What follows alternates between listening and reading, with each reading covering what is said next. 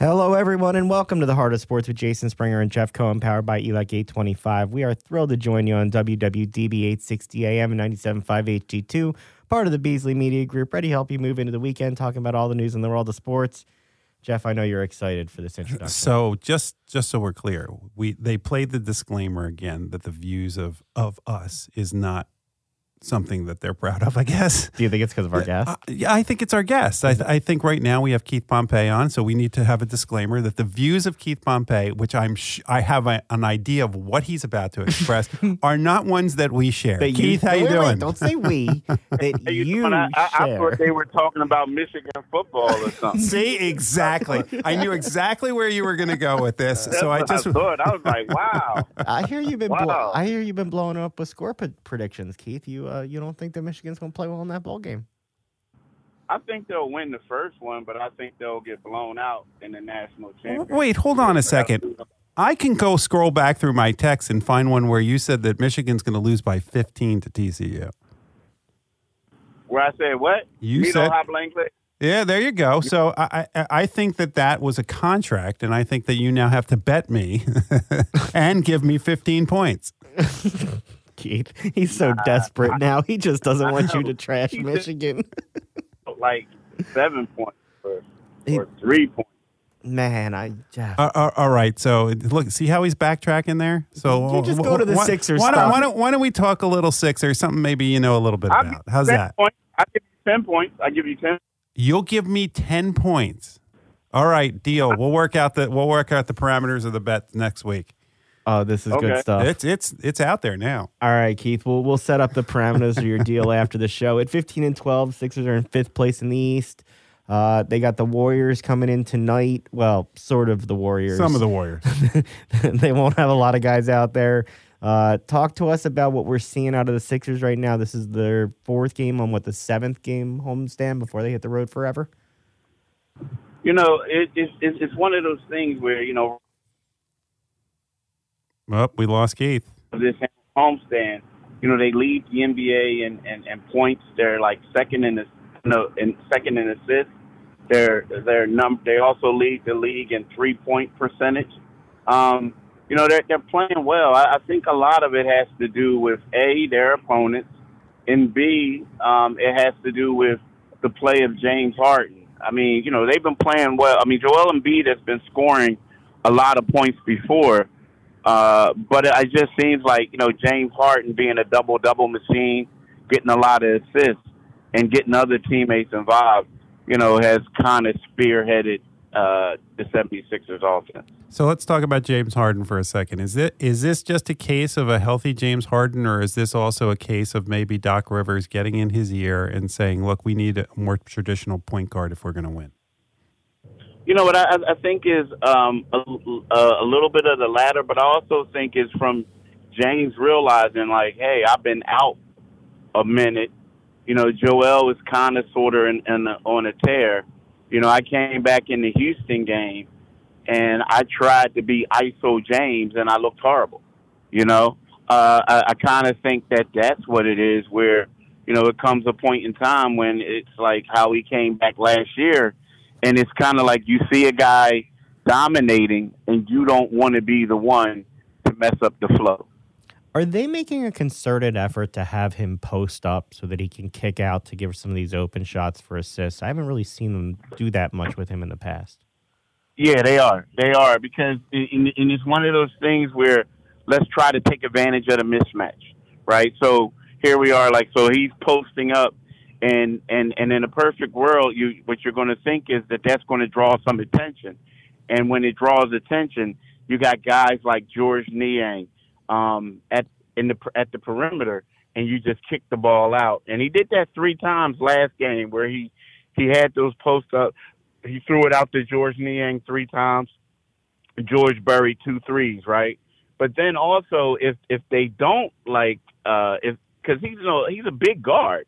So if you don't collapse on him, then what he'll try to do is he'll turn around and try to muscle you and get to the foul line or try to get an and one.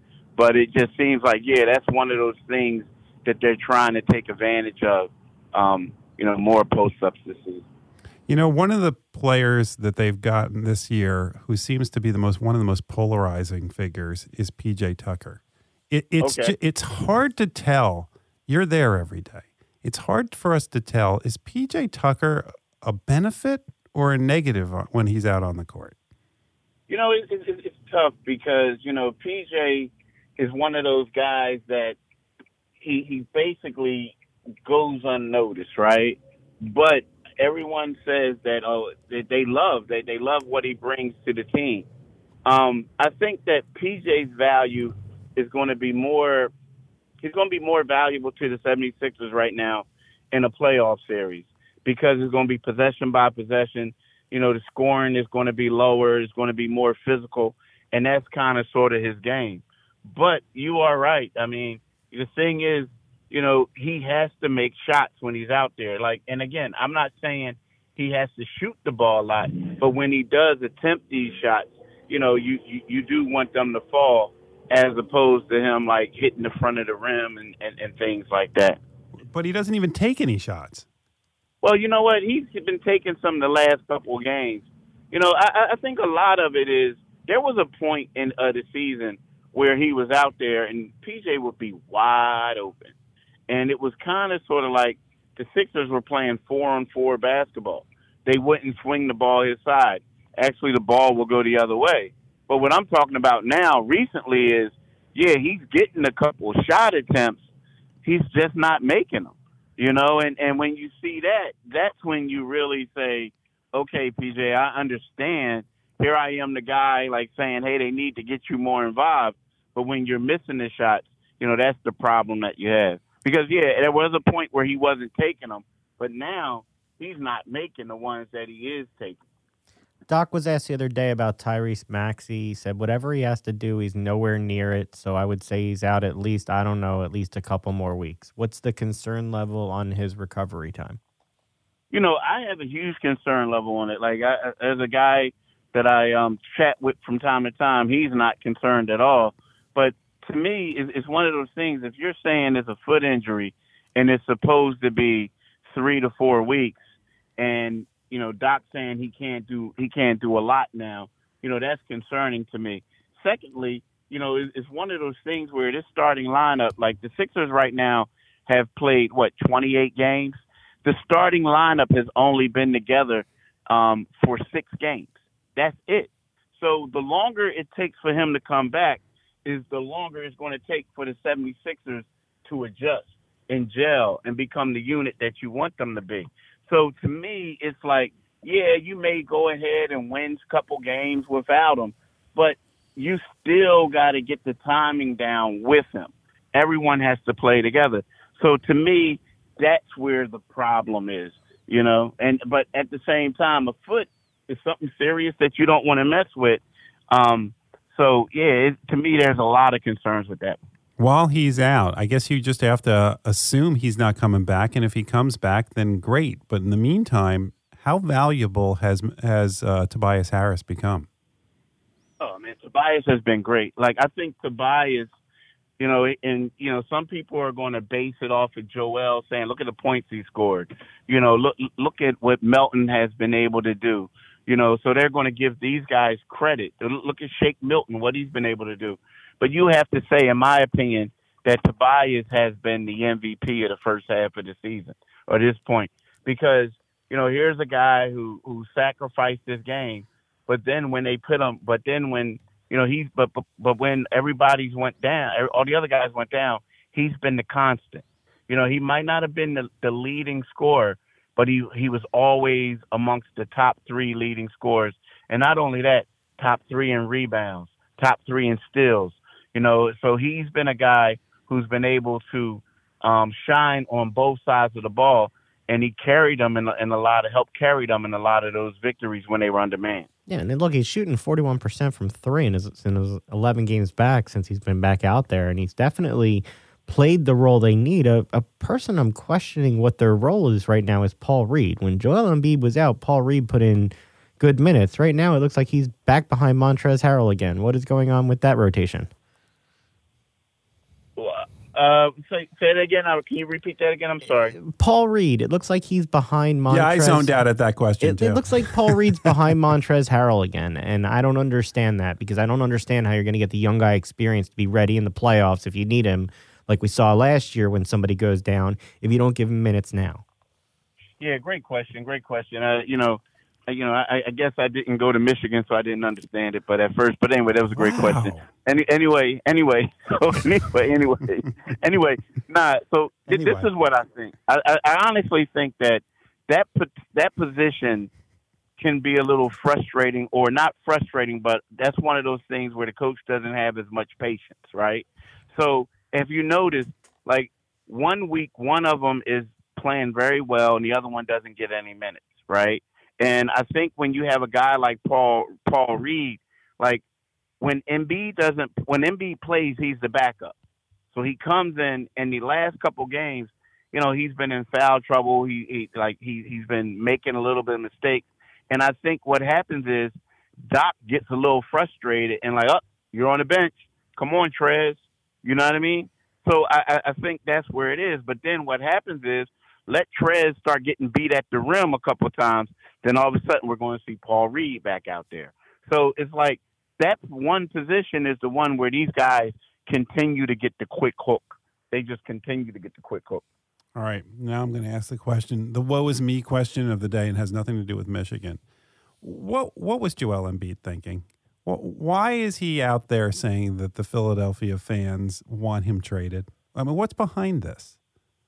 It's weird because now the guy, Jake Fisher, I've known Jake since he was in college, right? Good reporter. That's a long time ago, but go ahead. Yeah, I know, right? So Jeff's just taking shots back. He's very unhappy at your Michigan Of course, shots. I was at Pitt at the same time as him, so. Yeah, I know, right? So anyway, like it's one of those things where, I feel like, Joel says stuff, but when he says it, he's always chuckling. He's always laughing. And you're like, man, stop joking around. No, I'm serious. Ha, ha, ha, ha.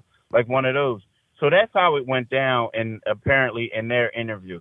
Now, we've heard that before, the media people, but we like, come on, Joe. Like, nah, dude. Now, there are some people, let's be honest, there are some people now saying, can you win with Joel Embiid? Should you trade Joel Embiid? Can he stay healthy for a run? I mean, there's definitely people who ask the question, but to kind of throw a blanket on it and say, people want me traded is a little bit much.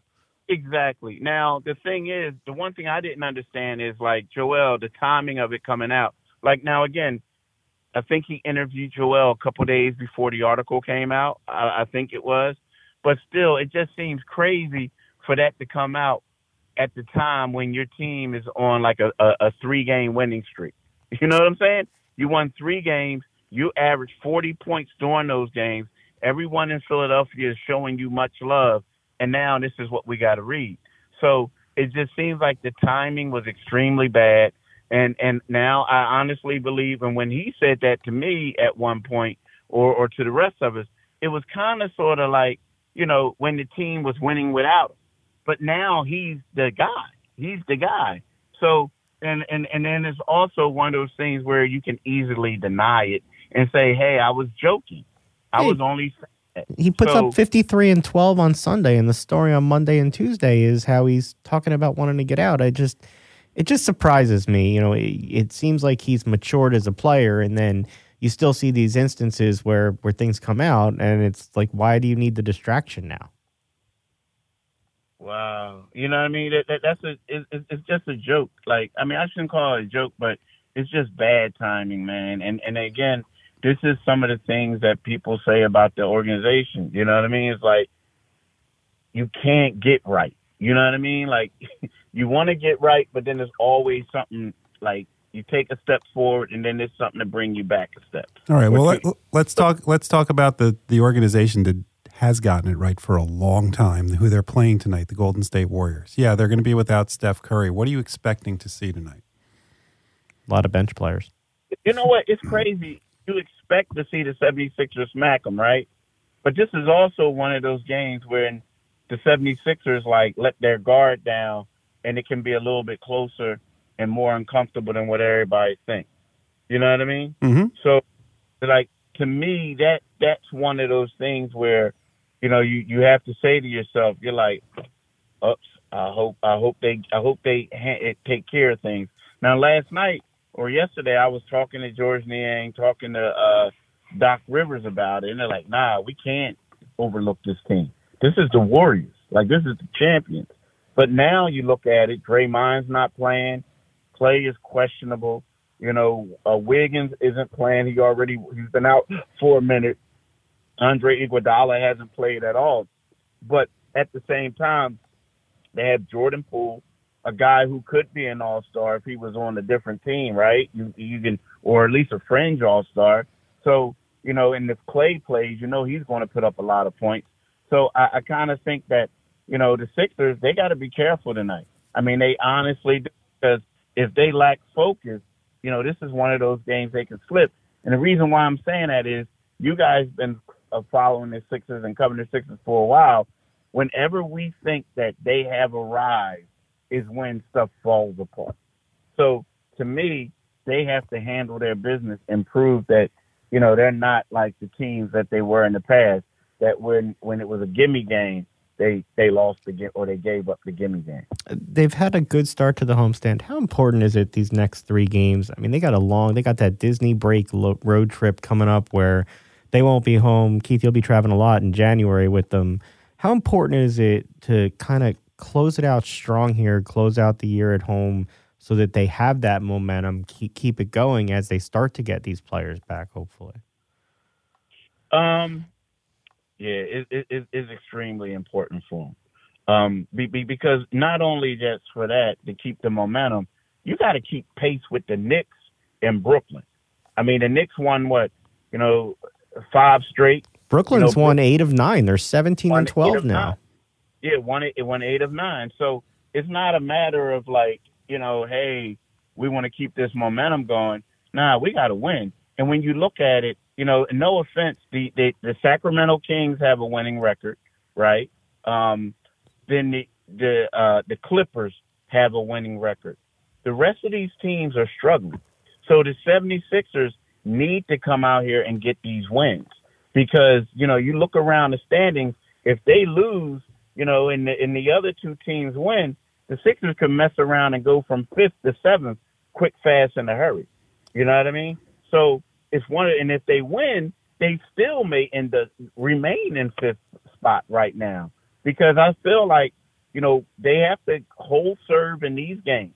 The Clippers game might be tough for them, but they need to continue to hold serve in these games because that Christmas Day game, at first we were all laughing and joking like, oh, they got to play the Knicks. What kind of game is that? That could be a key game right now, a key early season game. Because, if they both keep winning, they're both going to be either 4th or 5th or 5th or 6th in the standings. So that's going to be an important game because, like you said, once they go out west, it's going to get a whole lot tougher.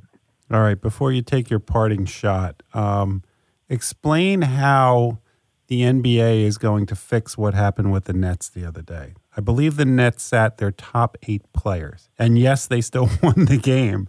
But how do you, if you're going to fine a team a whopping, $25,000, what's going to prevent teams from doing this again? Nothing. If you're going to fine them a whopping $25,000, nothing at all. I mean, that's like, finding a millionaire, $25? Mm-hmm. Like you find a billionaire $25,000. Nah, that's not going to prevent any teams from doing it. And teams are always going to do it. I mean, it's funny. Who was it? A couple of didn't the Brooklyn Nets? They got fined for not disclosing what happened on the media. The injury report. I mean, there's a lot of this stuff going on nowadays, and it's all because of everybody wants to rest their players. That the focus is having everyone healthy for the playoffs. And until you raise those fines, it's not going to happen. And the same way, just like players are going to, media members want to talk to guys pregame. And if a player's making a max deal, and if he doesn't want to talk, there's nothing saying he has to, because, the league isn't going to want to fine him initially. And when they do fine him, it's going to be, $5,000-$10,000. To me, that's a lot of money, but to those guys, it's not. Well, we'll definitely look forward to reading it in the Philadelphia Inquirer, following you at Pompey on Sixers, Locked on Sixers, everywhere else you can read Keith Pompey. Keith, thanks for always giving us some time and for the coverage. Go ahead, take your shot at Jeff. Nah, Jeff, I hope y'all do win in the first round, because if y'all lose to TCU, it's going to look bad. You know what I mean? Yeah, I think you want Michigan to win, because you'll have so much time that you will spend giving me a hard time. You won't be able to cover the Sixers. We will follow up on that bet that you and Jeff have and inform the audience next week. Keith, thanks so much for your time, man. Go Ohio State, brother. Wow. Jeff, he close with that. That one hurts for you.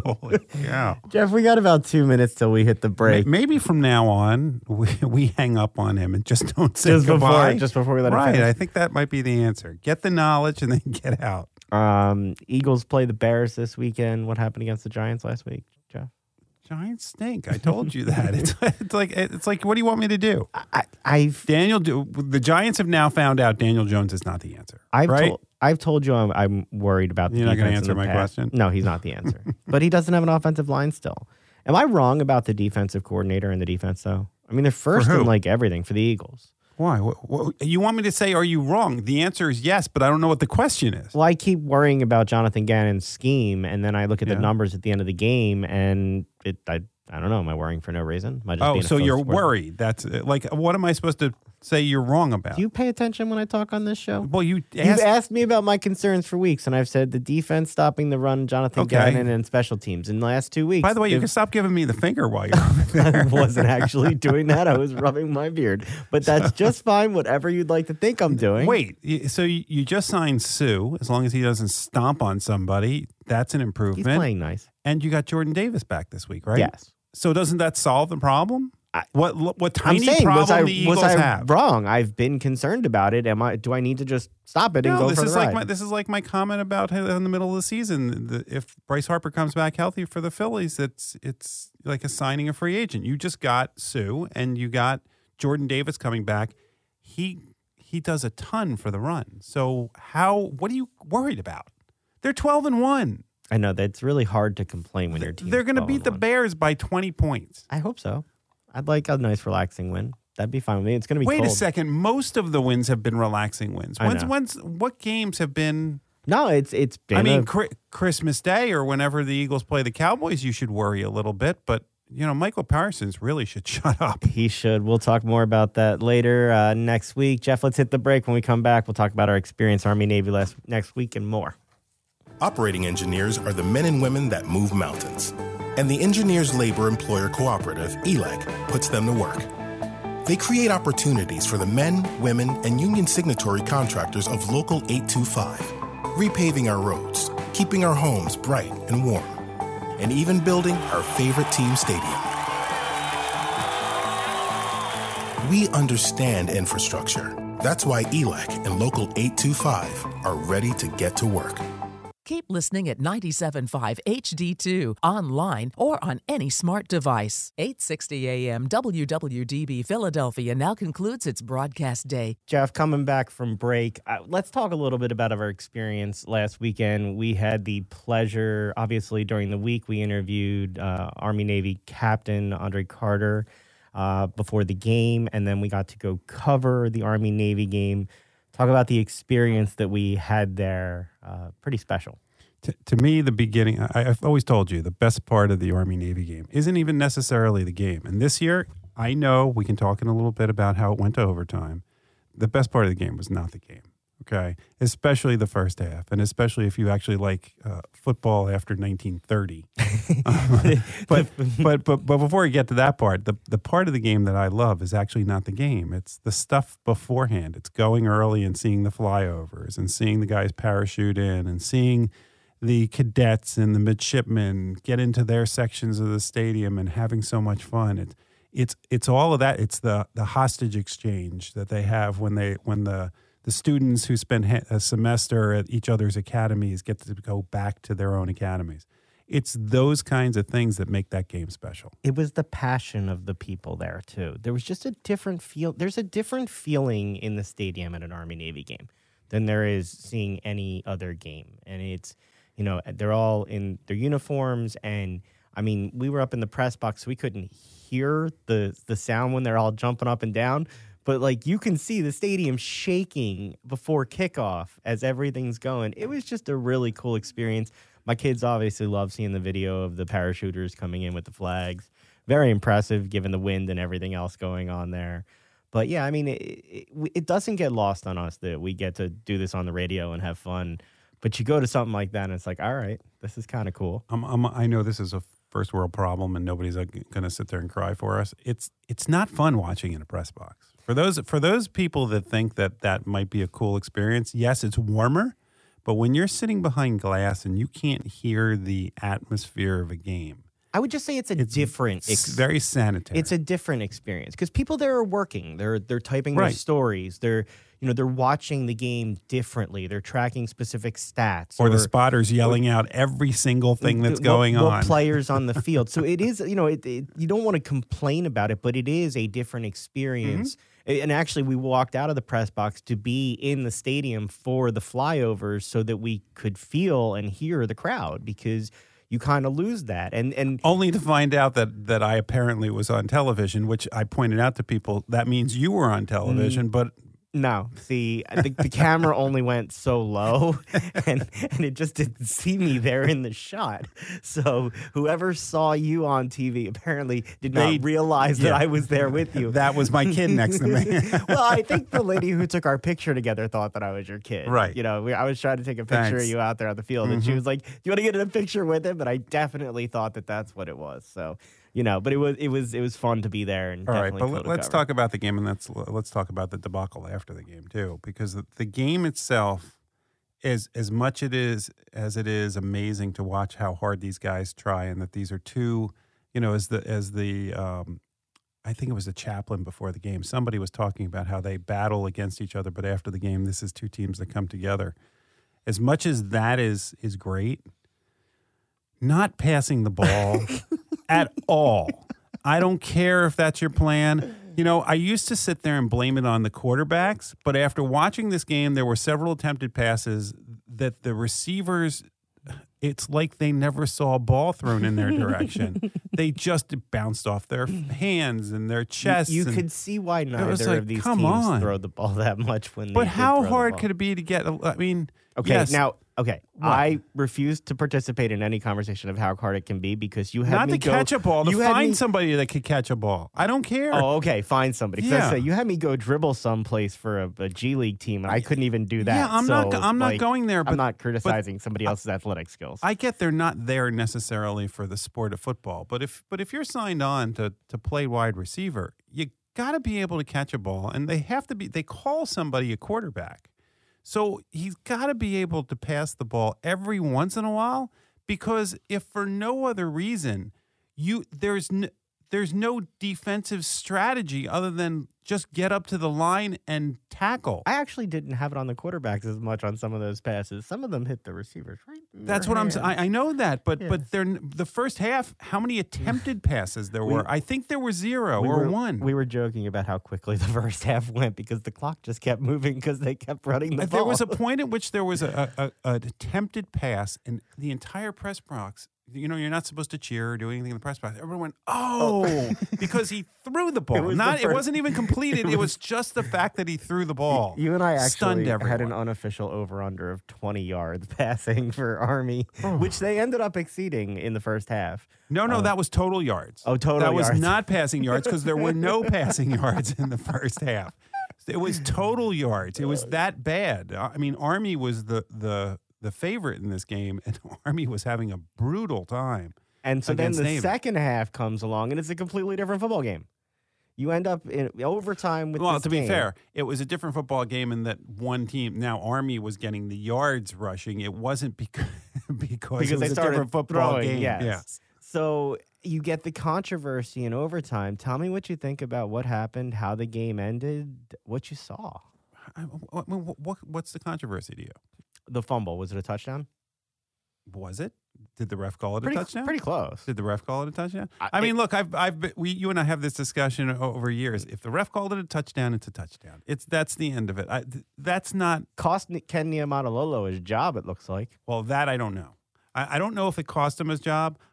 But the athletic director should have a lot of like self-reflection right after the game. One, you don't do that right after the game. Second of all, you don't do that at a military academy. This is a school that doesn't have scholarships for athletes, okay? It's also, I didn't know this, but Navy doesn't take, I think, transfers where Army and Air Force do. So he's even more hamstrung. And he's taken them to how many bowls now? And he's gotten them respectable records despite all of that stuff. And his players graduate and they don't get in trouble and they're leaders in the military. Like, what else do you want him to do? And then you decide because you lost in overtime and you lost to Army that while he's sitting at his locker, you're going to walk over to him and say, hey, you're fired. Like, let him get on the bus and go back to the academy. It's not like Navy's rushing out to get the next grade. His they weren't going to get Deion Sanders as a coach. He was trying to console his players while he was at his locker. Like, right. He's not.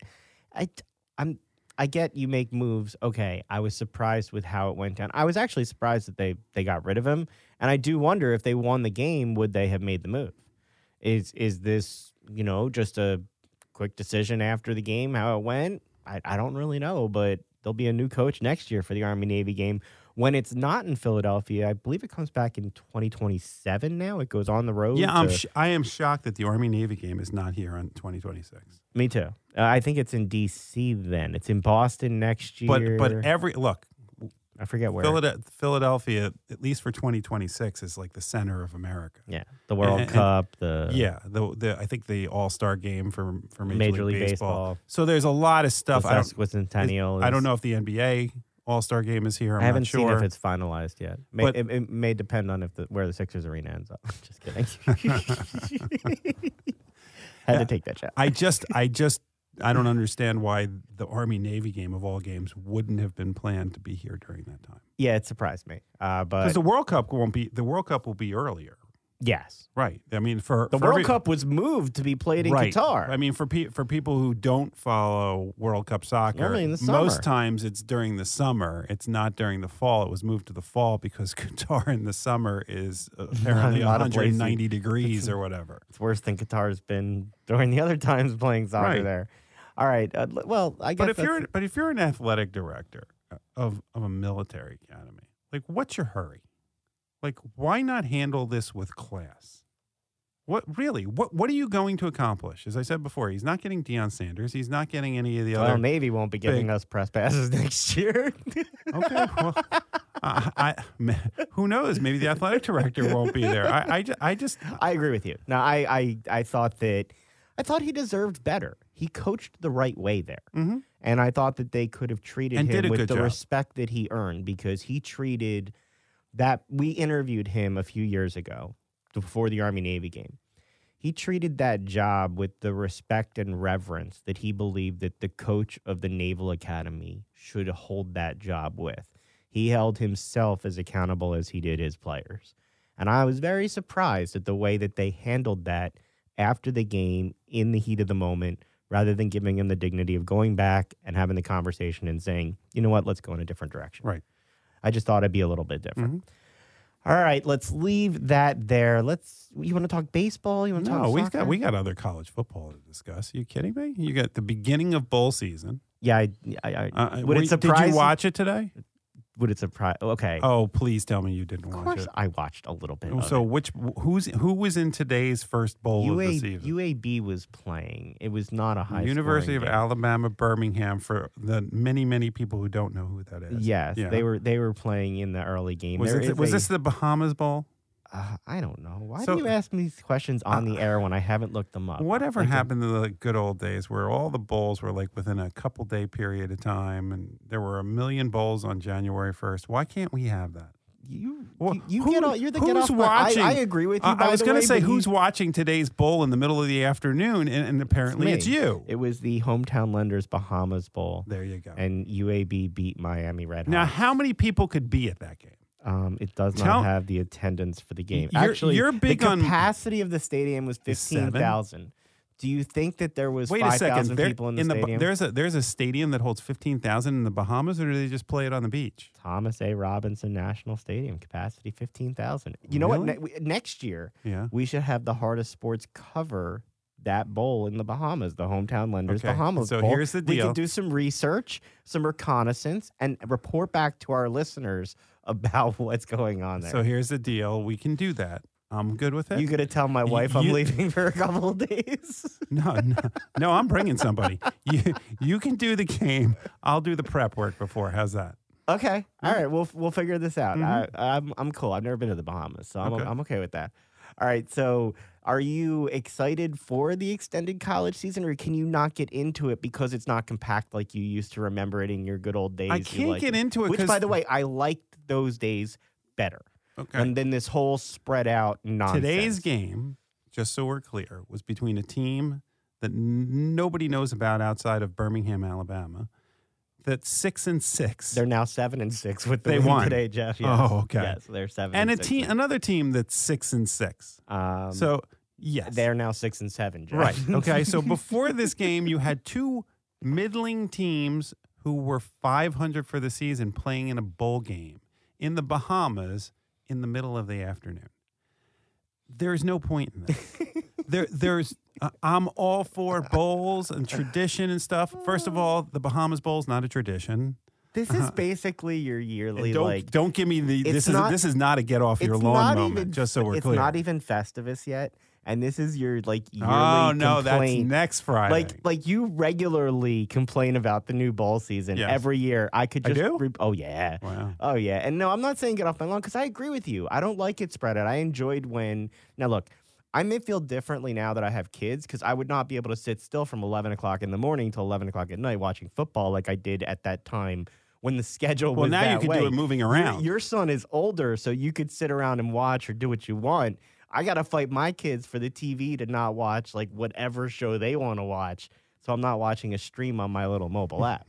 So, I may appreciate that it's spread out more that I can watch after they go to bed some nights. Here's the other reason that it's hard to pay attention to college. Is that what adulting is, by the way, when you judge whether you like your schedule based on how you handle when you're with your kids? I don't know what that definition means. I have no idea. Okay. What I do know is that the other problem with college football right now is that it's hard to pay attention to all these ridiculous bowls when there's several thousand student athletes that have decided that they're all going to go find greener pastures. Over 1,000 in the transfer portal already. I mean, just as one example, like Michigan's quarterback from last year, Cade McNamara, decided he was going to leave, and he transferred to rival Iowa, and then he brought the tight end Eric All with him, and you're just seeing all of these guys. Notre Dame's quarterback left before the bowl game. Yeah, and by the way, we go back to the bowl problem.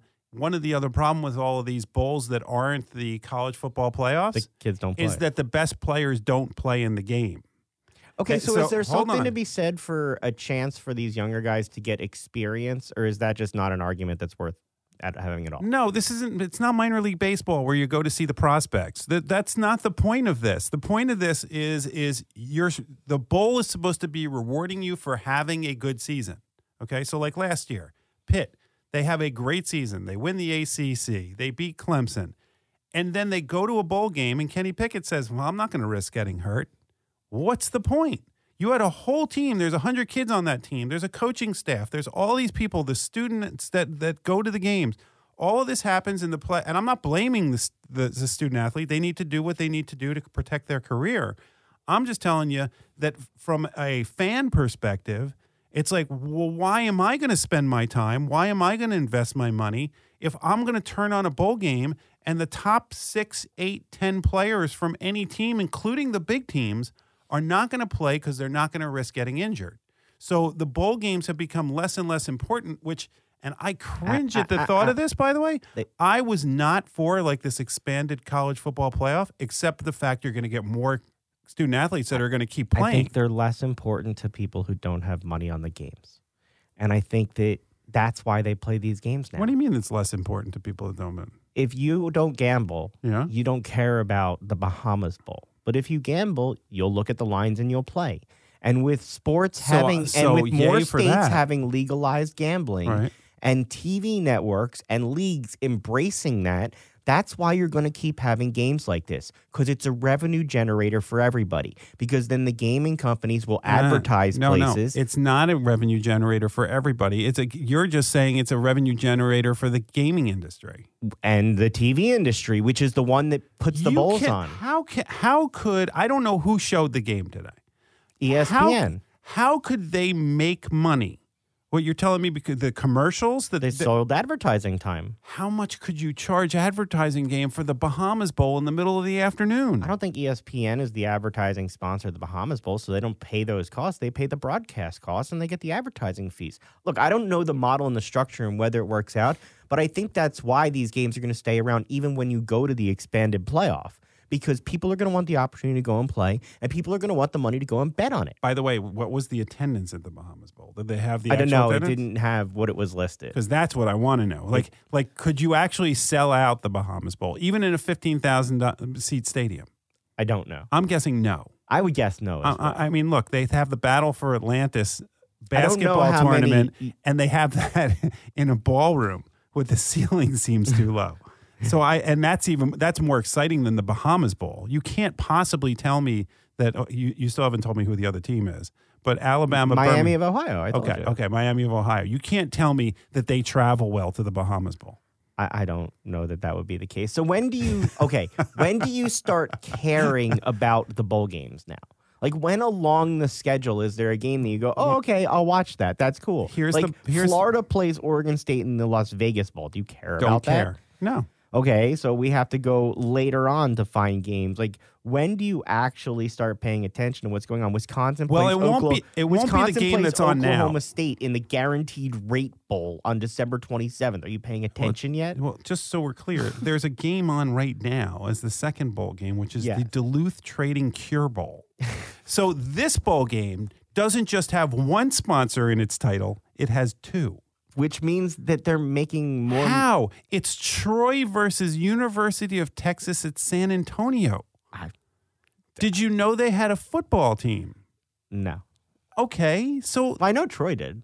Did you know UTSA had a football team? I have not followed their football team as closely. Right. But again, I'm not gambling. If I was gambling, I would have known that. And just so we're clear, the score. I really think you minimize that, by the way. What?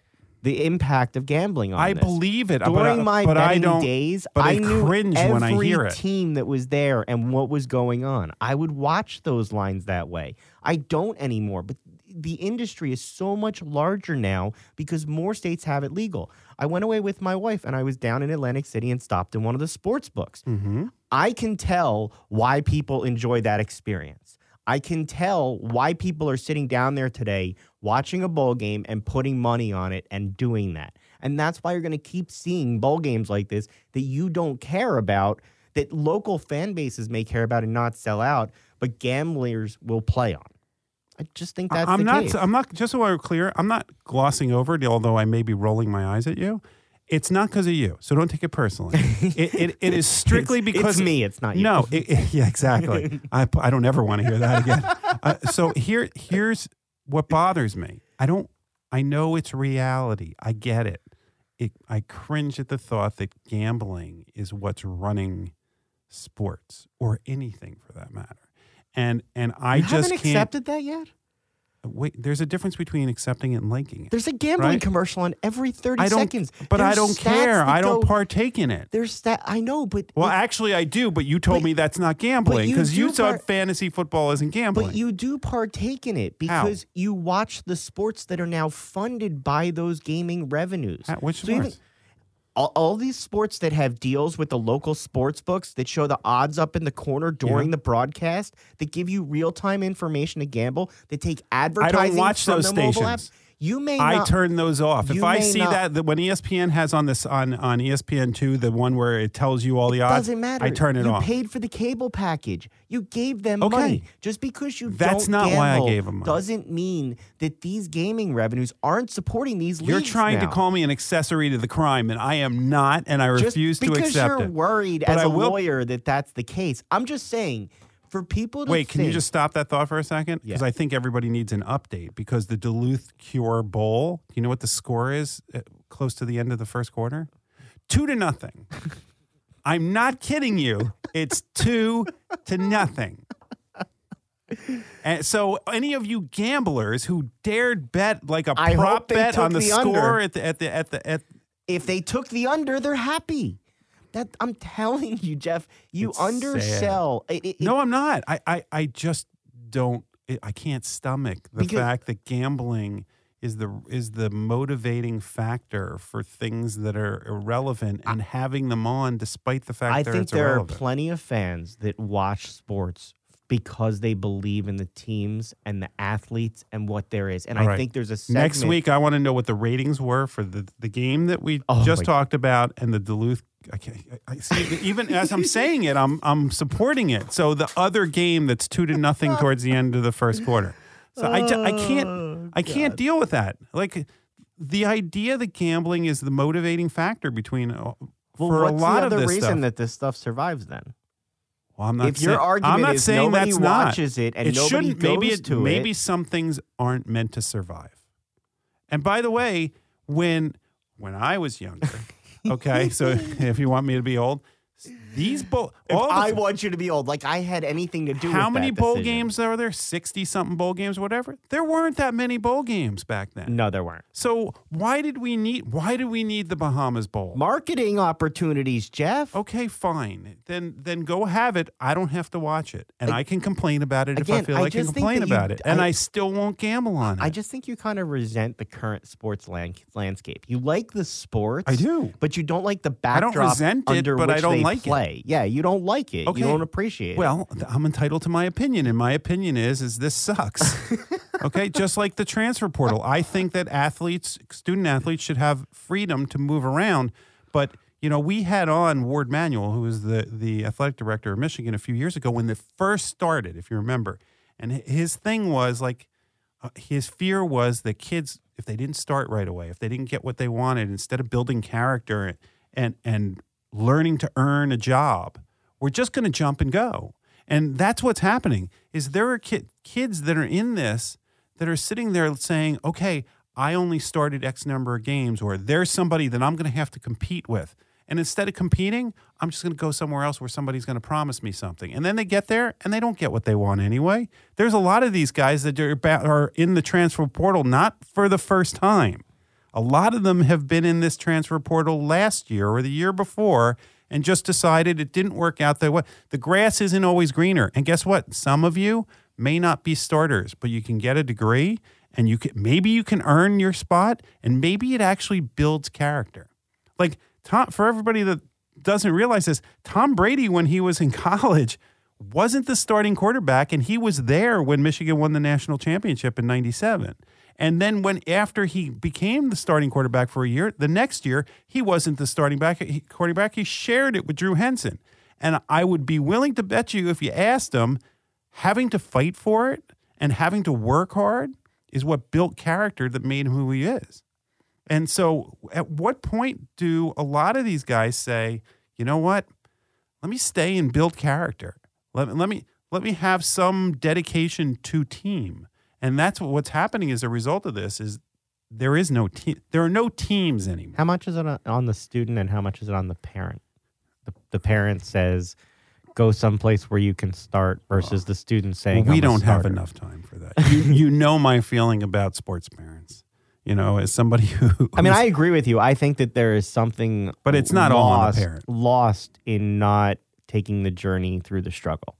And look, there are different struggles when you transfer and have to assimilate again and learn different program and different people. So it's not to say that it's certainly easy to just do that, but it may be an easier way out to try and go someplace where you're a top dog as opposed to fight it out to get that playing time.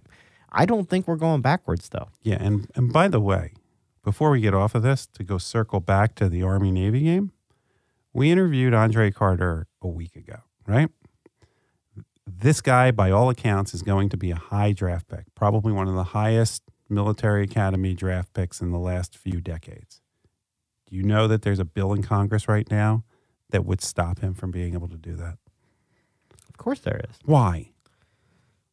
Why can't this infuriates I believe it me. was only actually an exemption that was done as an executive order that allows them to play. I don't think it was done congressionally. But now there is a bill in Congress, and I don't think it gets passed. But how do you do this? Like why would he not be able to defer his military service to see if he could pursue this? And you're the marketing guy. If you're trying to recruit for West Point, hold on, let me finish. I agree with hold you. On. I know where you're going. If you're the Army and you're trying to recruit young leaders to go there, and there is a young leader who also happens to be a star athlete, and that star athlete can go out. How much did David Robinson help the Naval Academy by being able to play? I agree with you. Right? It's great marketing to be able to say, I got my degree here, then I made it professionally, and then I served my time. This is not a Democrat or Republican. Well, who's the dope that thinks this is a good idea in Congress? I've seen dumb legislation written more times than I can count on anything, so that doesn't necessarily say anything. I want to see Andre Carter in the NFL, and I want to see him out there promoting West Point if that's what he wants to do. I just can't believe that they would consider this. We've got a couple minutes until we finish up the show, Jeff. Let's talk a little baseball and what's going on with free agency.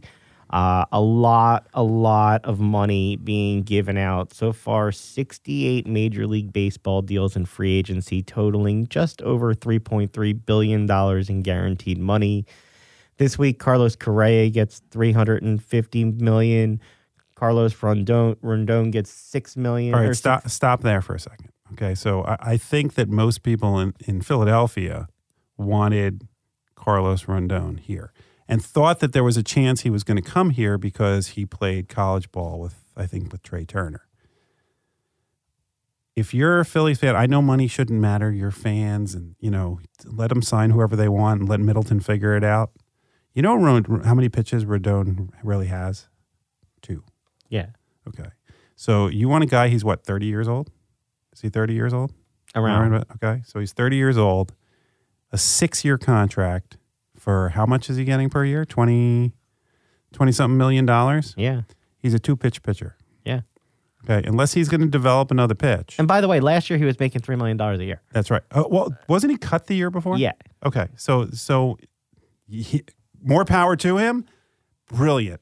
What he did in 1 year is brilliant, and the Yankees have oodles of money and can go spend it. For any other team, don't cry that you're not getting Carlos Rondon. Maybe I'll end up being wrong, but that's not going to be. You sign Taijuan Walker, who I think I would rather have on a shorter contract for less money. I think he's your number 4. I think Ranger's your number 3. I think that's and you have 2 guys in the system who you hope can stay healthy. I think they start the season with Bailey Falter at their 5. I think Andrew Painter's down because he's going to. If you have tickets for that game, you might not be happy. But as long they'll still be hitting. I don't expect Painter to necessarily be up early because he's never going to have thrown the amount of pitches they're going to want him to throw for a full season. Right. So if you hold him up from bringing him up, you can have him pitch longer and later for you. That would be why I think they don't have Painter up early to start. I haven't seen anybody do this, but I wonder if the 2 young guys, if you were able to bring them both up and stagger them so that every other time one of them starts and then the other time he comes out of the bullpen. That was something they were doing in the minor leagues for a while. I don't know. That goes against your everybody having a role. No, that would be the role, and that would also extend the number of innings that they're able to play.